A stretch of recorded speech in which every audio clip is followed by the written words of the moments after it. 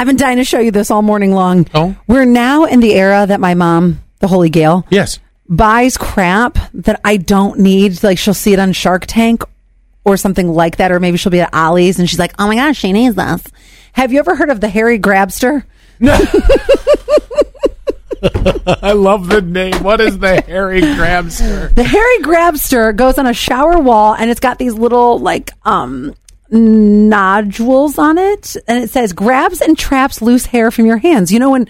Oh well, you don't know because you're bald. But well, my hair's invisible. It's just right. But when you're washing your hair and it's all of your hands, you rub your hands on the Harry Grabster and it'll grab the hair from your hands. This is actually a brilliant invention. It's so stupid. Let me see that for a second. Listen, when I lived with someone that had very long hair, let me tell you that, that's a weird texture. You just, what I do is I swipe it off one hand, swipe it off the other. Yeah, where does it go? I make it a ball, put it on the side. Jesus, how much hair are you losing? Oh, I lose so much hair. Baldy McBalderson. And then after I'm done showering, I take that little ball and I put it in the garbage. And I also have the mushroom plug, and that also captures. So do I. Wait, I got to tell you one other thing about the Harry Grabster.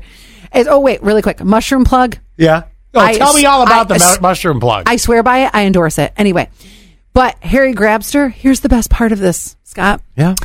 I just told you where it goes. Where did I say it goes? On the wall of the shower. Right. I have a clawfoot tub. I don't have a wall. But maybe one day you will have a wall.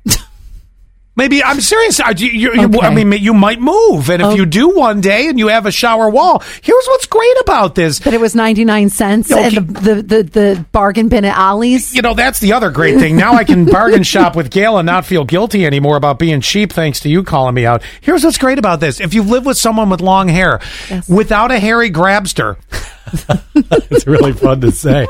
Almost as fun as my mushroom plug. But anyway, if you have this, what's great about it is you do the whole rolling in the ball. Most people with longer hair, it goes down the drain, and then you have to get literally the mushroom plug. You have to get literally something to pull out enough hair that I could have another hair replacement system made for myself for free. I'll tell you what, I have the mushroom plug and I still ball it up, but my hair still gets down that drain every once in a while, and this is so gross.